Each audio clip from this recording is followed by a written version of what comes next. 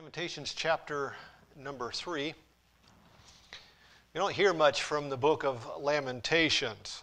Of course, Lamentations chapter number 3, 22 and 23 is pretty well known, and we sing the song based on that, "Great is thy faithfulness." But other than that, you don't hear much about the book of Lamentations.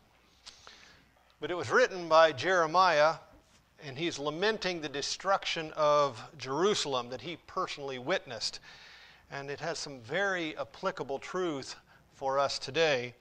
A few months ago in my daily devotions, I was just reading through the Bible. I was struck by chapter 3, and I made notations to myself. There's a ton of truth and messages in this particular chapter.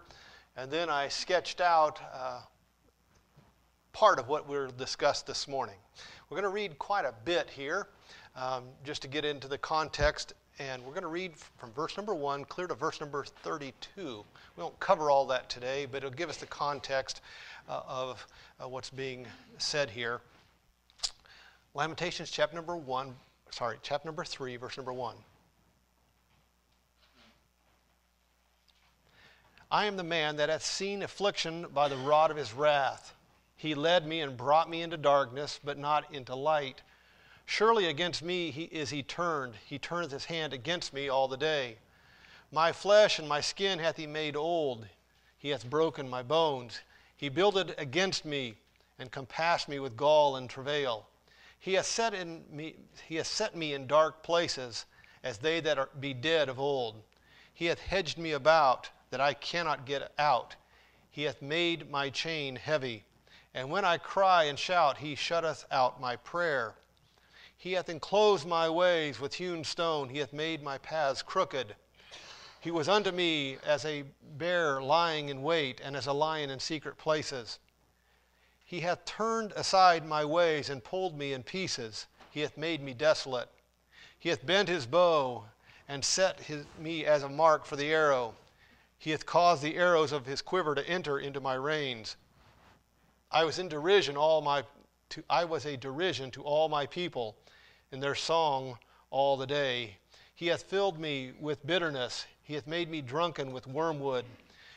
He hath also broken my teeth with gravel stones, and hath covered me with ashes. And thou hast removed my soul far off from peace. I forget prosperity. And I said, my strength and my hope is perished from the Lord, remembering mine affliction and my misery, the wormwood and the gall. And my soul hath them still in remembrance, and is humbled in me. This I recall to my mind, therefore I have hope. It is of the Lord's mercy that we are not consumed, because his compassions fail not. They are new every morning. Great is thy faithfulness. The Lord is my portion, saith my soul. Therefore will I hope in him. The Lord is good unto them that wait for him, to the soul that seeketh him. It is good that a man should both hope and quietly wait for the salvation of the Lord. It is good for a man that he bear the yoke in his youth. He sitteth alone and keepeth silence, because he hath borne it upon him. He putteth his mouth in the dust, if so be there may be hope. He giveth his cheek to him that smiteth him, and is filled full with reproach. For the Lord will not cast off forever. But though he cause grief, yet will he have compassion according to the multitude of his mercies. The text we'll be speaking concerning, our text verse will be this morning, verse number 29. He putteth his mouth in the dust, if so be there may be hope. We'll entitle this morning, A Mouth in the Dust. A mouth in the dust. Let's pray.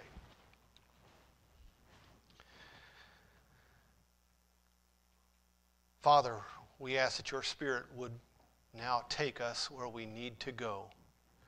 We have sung your praises. We have reveled in your goodness. We have given our tithes and offerings. We have set our focus on thee. And Lord, we now come to hear from your Spirit teaching us your word. conforming us to the image of the Lord Jesus and changing us and convicting us of those things that are not part of that image. So, Father, do your perfect work in each heart and each life here this morning. For we ask this in the precious name of Jesus Christ. Amen.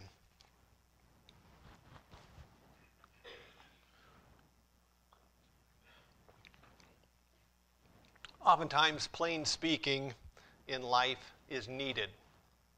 We sometimes like to do what the old-timers called hemming and hawing, or beating around the bush. But oftentimes when we do that, truth gets lost in the process. Plain speaking can be scary, it can be unsettling, it can even be offensive or irritating. But it has a way of putting truth right where we need it and making us deal with specific truths. So this morning we're going to just go for some plain old, methodical, plain speaking, and let the chips fall where they may. 4-point outline this morning, not 5-point outline. Number 1, the situation is desperate. The situation is desperate. That's plain enough, isn't it? You say, not really. What situation is desperate? And I say, take your pick. Isn't that the truth? Take your pick. I am not what anybody would call an optimist, but I'm also not a doom and gloom person. But you take a look around you and you tell me, give me one situation that is around us that is not desperate at this moment. The situation is desperate. You say, which one? Take your pick. Everywhere around us, it's desperate. I do not watch the news or listen to the news ever. But a person would have to be deaf and blind not to realize that our country is in a desperate situation. One would be hard-pressed to find any area of our country now that we would say is doing okay, much less really solid. It's a desperate situation right now. Those ills would probably be bearable, the ills of the country, if everything else was solid. But look at the world. Have you ever seen anything like it? This whole world is ready to come apart at the seams. Everywhere you look, you say, man, that is a desperate situation. The whole world is desperate. And even that would be bearable, I suppose, the world and the country, if other things were okay. But think about the rest of our life. One of the old-timers used to said, the world will always be worldly. That's a very good statement, by the way. The world will always be worldly. We keep expecting something else from them, but the world is always going to be worldly, and we could bear that if they were strictly desperate. But are not our churches in desperate situations these days? Yeah. The things that have been done, that are being done in the name of the Lord, are shocking. The forsaking of the assembling of ourselves together is epidemic. The light that should have been shining brightly in the world is almost imperceptible. Now, it's easy to look at all the other churches and, like Pharisees, say, I'm sure glad I'm not like that guy. It's easy for us to say, oh, we're sure not glad we're not like that church. But it's just us here this morning, so let me give you some plain speaking. 4 years ago, I wrote in my journal these words. I wrote, Lord, what am I after? What is success, quote unquote, in your eyes? What does victory look like in a church? Can you answer those questions? What does success look like? What is victory? What is a good church? I then answered my own question. An unused baptistry seems unacceptable. The lost around us, unevangelized, is not good. People merely sitting in the pews is unhealthy. Disunity amongst God's people of any kind is unacceptable. And dead worship is wrong and even sinful. Now, if that list is anything like accurate, take a look around and say, tell me, the situation isn't desperate. But it goes farther than that. Anybody want to stand up here this morning and say, you know what? My family is doing great. Every single part of it. There's not one difficulty at all. There's no desperate needs in my family. The fact of the matter is, evil lurks all around us. Sin is working its devastating havoc. Our loved ones are falling like clay pigeons at a shooting gallery. Our homes are under attack from every side and on the verge of collapse. And to top it all off, we as God's people seem to be taking it all in stride, like Nero, who sat and played his fiddle while Rome burned. My friend, it's plain, it's unsettling, but the fact of the matter is it's undeniable. We find ourselves in a desperate situation. We might make out the case that it's always been so. And I would not debate that. But I see us right now as kind of like a car that's been full of rust. That fender's been rusty, but now it's kind of bubbling to the surface. Before you might have been ignorant of it, but now there is no denying it. You can see the rust pushing the paint right off the side of the vehicle. It's no longer deniable. The situation is desperate. That's point number one. Number two, there is still hope. There is still hope. I like the book Charles Dickens' Christmas Carol. I don't know if you've ever read that book, but the three ghosts take Scrooge and show him all of his life. They show him all the despicable acts and all the selfish deeds. They show him all of these things. And then they show him what his end is going to be. And when they're all said and done, Scrooge is just totally devastated. And he cries out at the very last, "Why would you show me these things if nothing can change?" That is a legitimate question. Why would you torture me with this knowledge if I can't do anything about it? If what it is, it is. Look, for us to sit here and discuss how desperate the world is would be of very little value.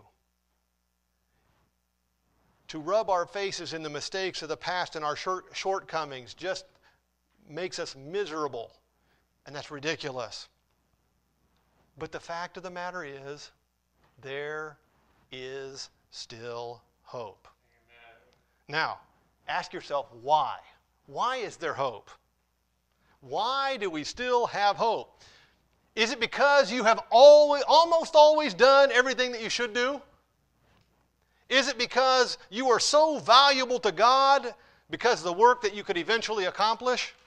Is it because God is so desperate that He has decided to give you another chance? Is it because next time you're sure to get it right? Right.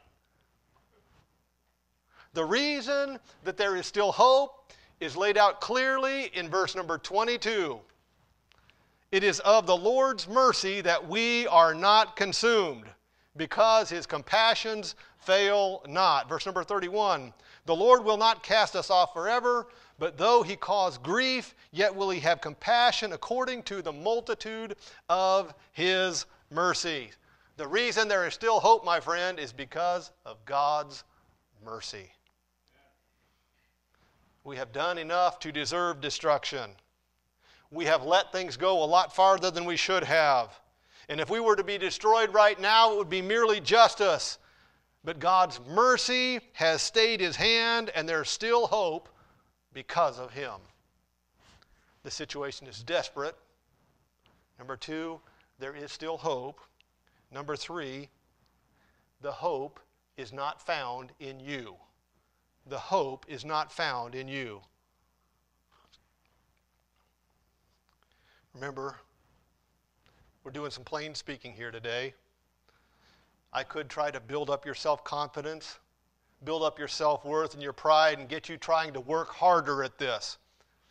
I could try to motivate you to get out there and make your voice heard. I could get out there and do something. I was talking to somebody a few weeks ago that doesn't go to this church, and they were totally irritated with all the pastors in the country because we are not preaching against the government and about COVID in all of our services. Now, there's a lot I could say about that. He wanted the pastors to motivate the people to rise up and demand to be heard, to flex our muscle and demand our rights. Well, I'll leave the answer to that to a different day. But let me ask you a question. Are the desperate situations in your life in spite of you or because of you? Are the desperate situations in your life in spite of you or because of you? In other words, you were doing everything that you should have done perfectly and this trouble just happened to you, or because your own failures, you're reaping what you have sowed. My friends, we are the problem. You say, our society has gone wicked and I don't approve. True. But for the last 40 years, we didn't think being salt and light were that important. And when the world needed salt and light, what they got was us. And now that they are rotten and wicked, we're complaining about it. It's plain speaking, it's kind of unsettling, but it's the truth. Yes. We are the problem, not the solution. We have hope, but it's not found in us. The works of our own hands have brought us to this point of desperation.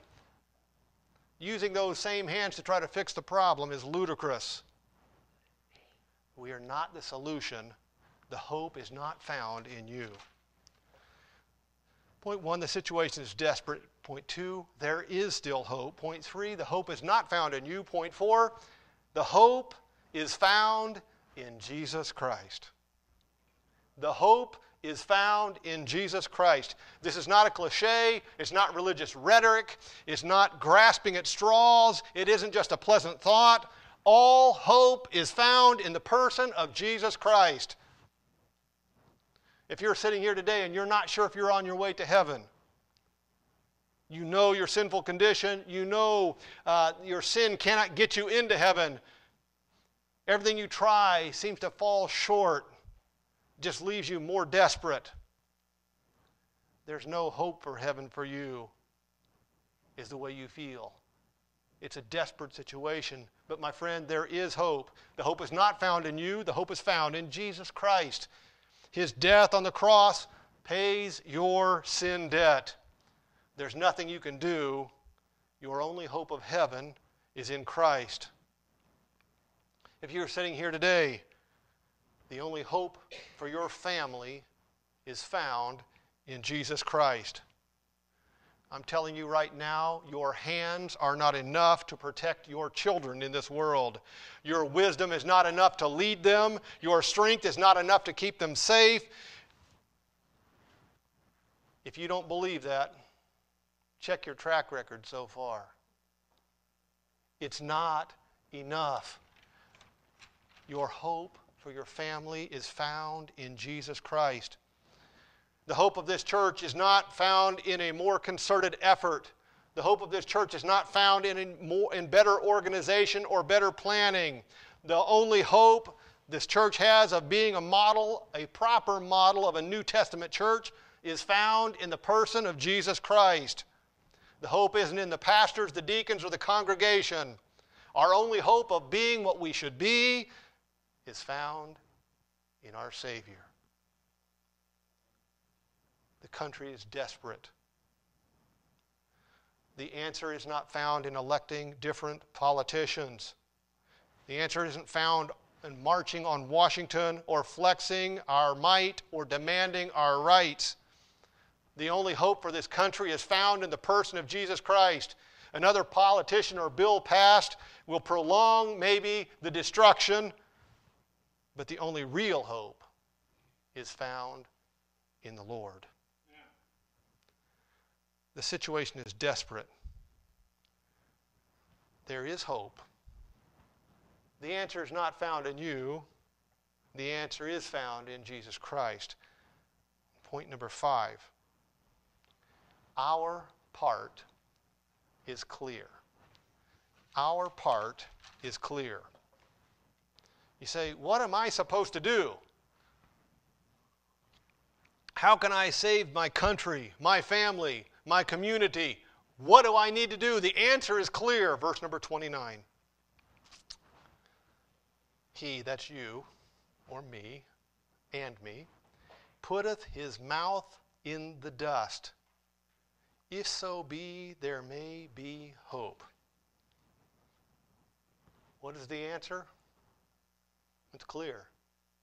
Put your mouth in the dust. You say, what? Put your mouth in the dust. Now, we're not talking about our counters at home where Carol didn't. Never mind, that's a whole different story. Get your mind to work here. Get the mental image. How do you put your mouth in the dust, in the dirt? There's only one way there's two ways to do that. One, you can kneel flat with your face on the ground, or you can lay out prostrate and with your mouth on that's the only way. You get on your face. That's what he's saying. You put your mouth in the dust. Can you get your mental picture? Can you see it? Laying flat on your face with your mouth in the dirt. You say, what does that do? What does that position represent? Well, let's walk through it very quickly. To have your face in the dust is one, letter A show of humility. Absolutely. It is a show of humility. When was the last time you saw anybody of importance in the world, quote unquote? Any actors, any businessmen, any politicians, any billionaires, any people, anybody that has, when was the last time you saw a picture of them laying flat in the dirt with their face in it? And the answer to that question is, you never have. Why? Because that's not the image that we want to portray. We want the image of being somebody. We want to show our face and show our strength. We want to look each other in the eye. We want to meet on equal plane or a little higher than the other guy.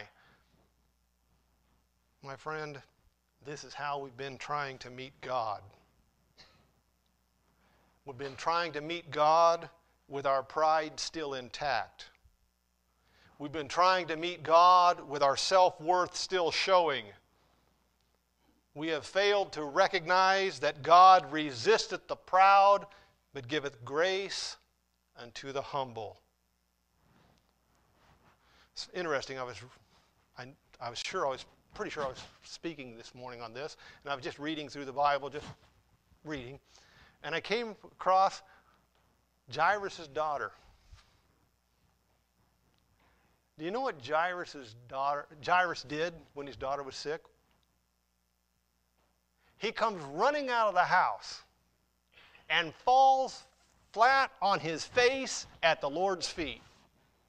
Why does he do that? He does that because he knows the Lord is the only hope he's got. He's got a desperate situation. His daughter's dying in there. And he knows, he don't come out and try to, hey, let me see what kind of money I can give you. Let me see how I can, schmooze you to get you to do this. He knows that he's only got one chance, and that is absolute humility before the Lord. So he comes running out of his house and lays down flat on his face in front of the Lord, showing absolute humility. To have your face in the dust is a show of humility. B, it is a show of surrender. It is a show of surrender. Think back to your Sunday school days. Remember Gideon? Gideon's got too big of an army, and the Lord says, okay, we're going to narrow this down. So remember what they had him do. They had to go down to the river and drink, right? And they separated them. And the ones that lapped the water, put their face in it, like a dog, they put over this side. And the ones that sat on their, kind of kept up and just dipped with their hand, put in another group. The 300 were the ones that did this, keeping watch. Why? Because that's what a soldier would do. Be very vigilant. He's in his fighting position. The other ones were not in a fighting position, right?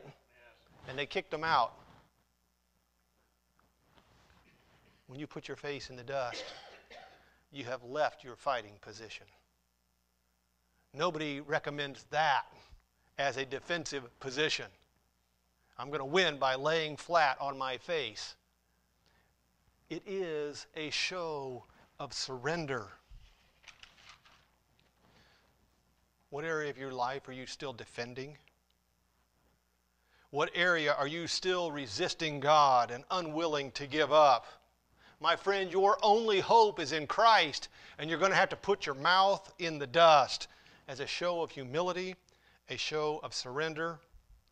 Letter C, a show of reverence and worship. It is a show of reverence and worship. It's interesting, in the Scriptures, almost every place where someone comes in contact with God, what is the reaction immediately? Boom, on their face.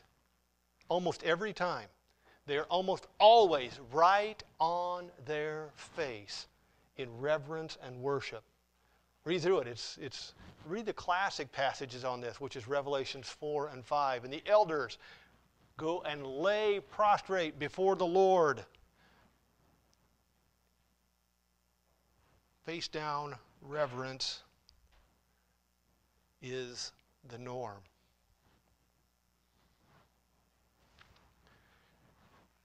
Now, if that's the case, what about this flippancy and casualness that we have with our contact with the Lord? How can that be? How can we come to God so casually and so flippantly? The only thing we can come up with, the only conclusion is, we're coming to a false God. Let that run through your mind. If anytime anybody came in contact with the true living God, they fell on their face, when we are so casual and flippant, we must not be with him. We must be after dealing with somebody else, because it cannot be.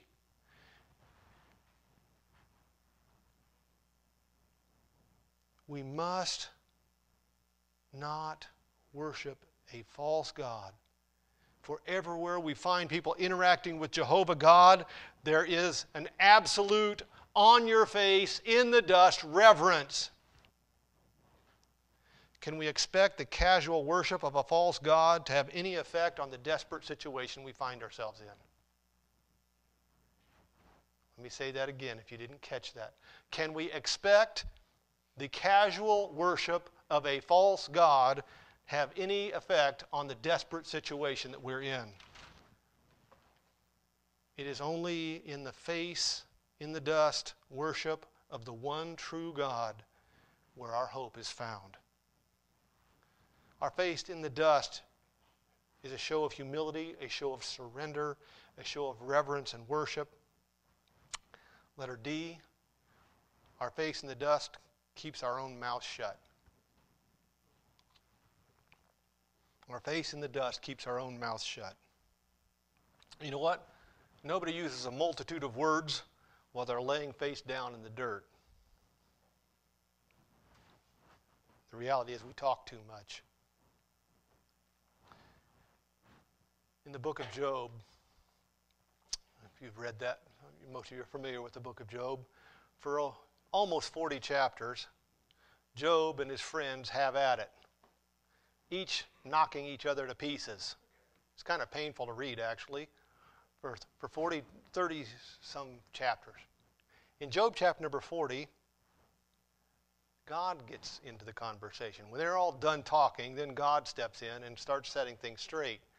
And in Job chapter number 40, Job says, I put my hand on my mouth. What does he mean? What he meant was, I've been talking too much. I just spent the last 30-some chapters talking, and I should have kept my big mouth shut. But from now on, I'm keeping it shut. Yeah. I'm going to put my hand across it so I don't say another word. I talk way too much. My friend, is this not us? We complain about the things around us. We criticize the work that God is doing in our lives. We second guess his actions. We have the boldness to tell him what he ought to do and that he's not handling this thing quite right. If we had our mouths in the dust, we'd do a whole lot less talking and a whole lot more listening. The face in the dust shows humility, shows surrender, it shows reverence and worship, keeps our mouth shut. Letter E, it demonstrates dependence. It demonstrates dependence. If you told your teenager to clean his room, and after an hour or so you went in there, and you found your teenager laying flat out on the floor, face down, would you assume that they were hard at work? You say, boy, you're doing a nice job. I don't care what they said to you about it. You would not assume that they were hard at work cleaning their room. Because face down flat is not a working position, right? It might be positions for other things, but it's not a working position. If they heard your footsteps, they'd be up and quick throwing the stuff out into the closet. When you lay out flat, you are not in a working position. And when we put our mouth in the dust, we show God total dependence.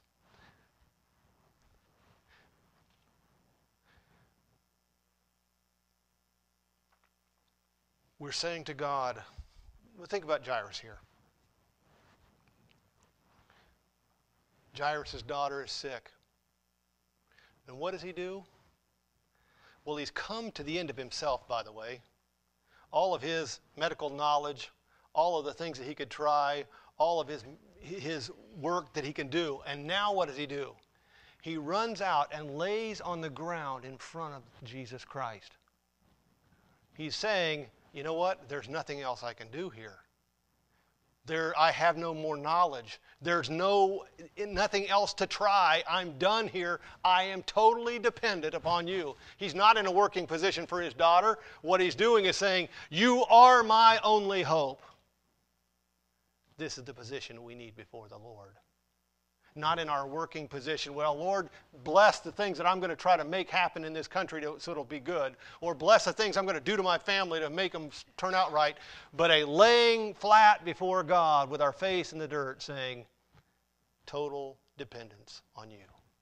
I have nothing. You're the only answer that there is. This is what we show with our face in the dust. We're ceasing to rely on our own works, our efforts, our ideas, our plans, and we depend on the only hope that we actually have. Your mouth is in the dust. Shows humility, surrender, reverence, and worship. Keeps your mouth shut. It shows dependence. And letter F, it shows the temporality of life. It shows the temporality of life. When God made man, he made him out of the dust of the ground. I thought it was interesting in the Bible reading this morning when John was reading.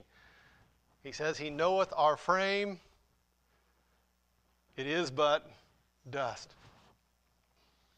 You know, when you're sitting up, the lights of the world seem pretty bright. The things of this life and the things that they've got going on and all of the different events and the promotions and the pleasures and all that. When you're sitting up, all of those things have some attraction. But when you are face down in the dust and you realize that what's on your lips is what everything is going back to. It came from dust and it's returning to dust. You get a whole new perspective on what life should be like. We get so enamored with this world. Why? Because we are not laying with our face in the dust, realizing how temporary all of this is. And what we have to do is get into that position so that we demonstrate to God humility, surrender, reverence and worship, a mouth that's quiet, total dependence, and a temporality of life. My goal this morning is not to be negative. I'm not negative at all, actually. The world we live in is a very negative place, if you haven't noticed. But the fact of the matter is, desperate as it is, there is hope.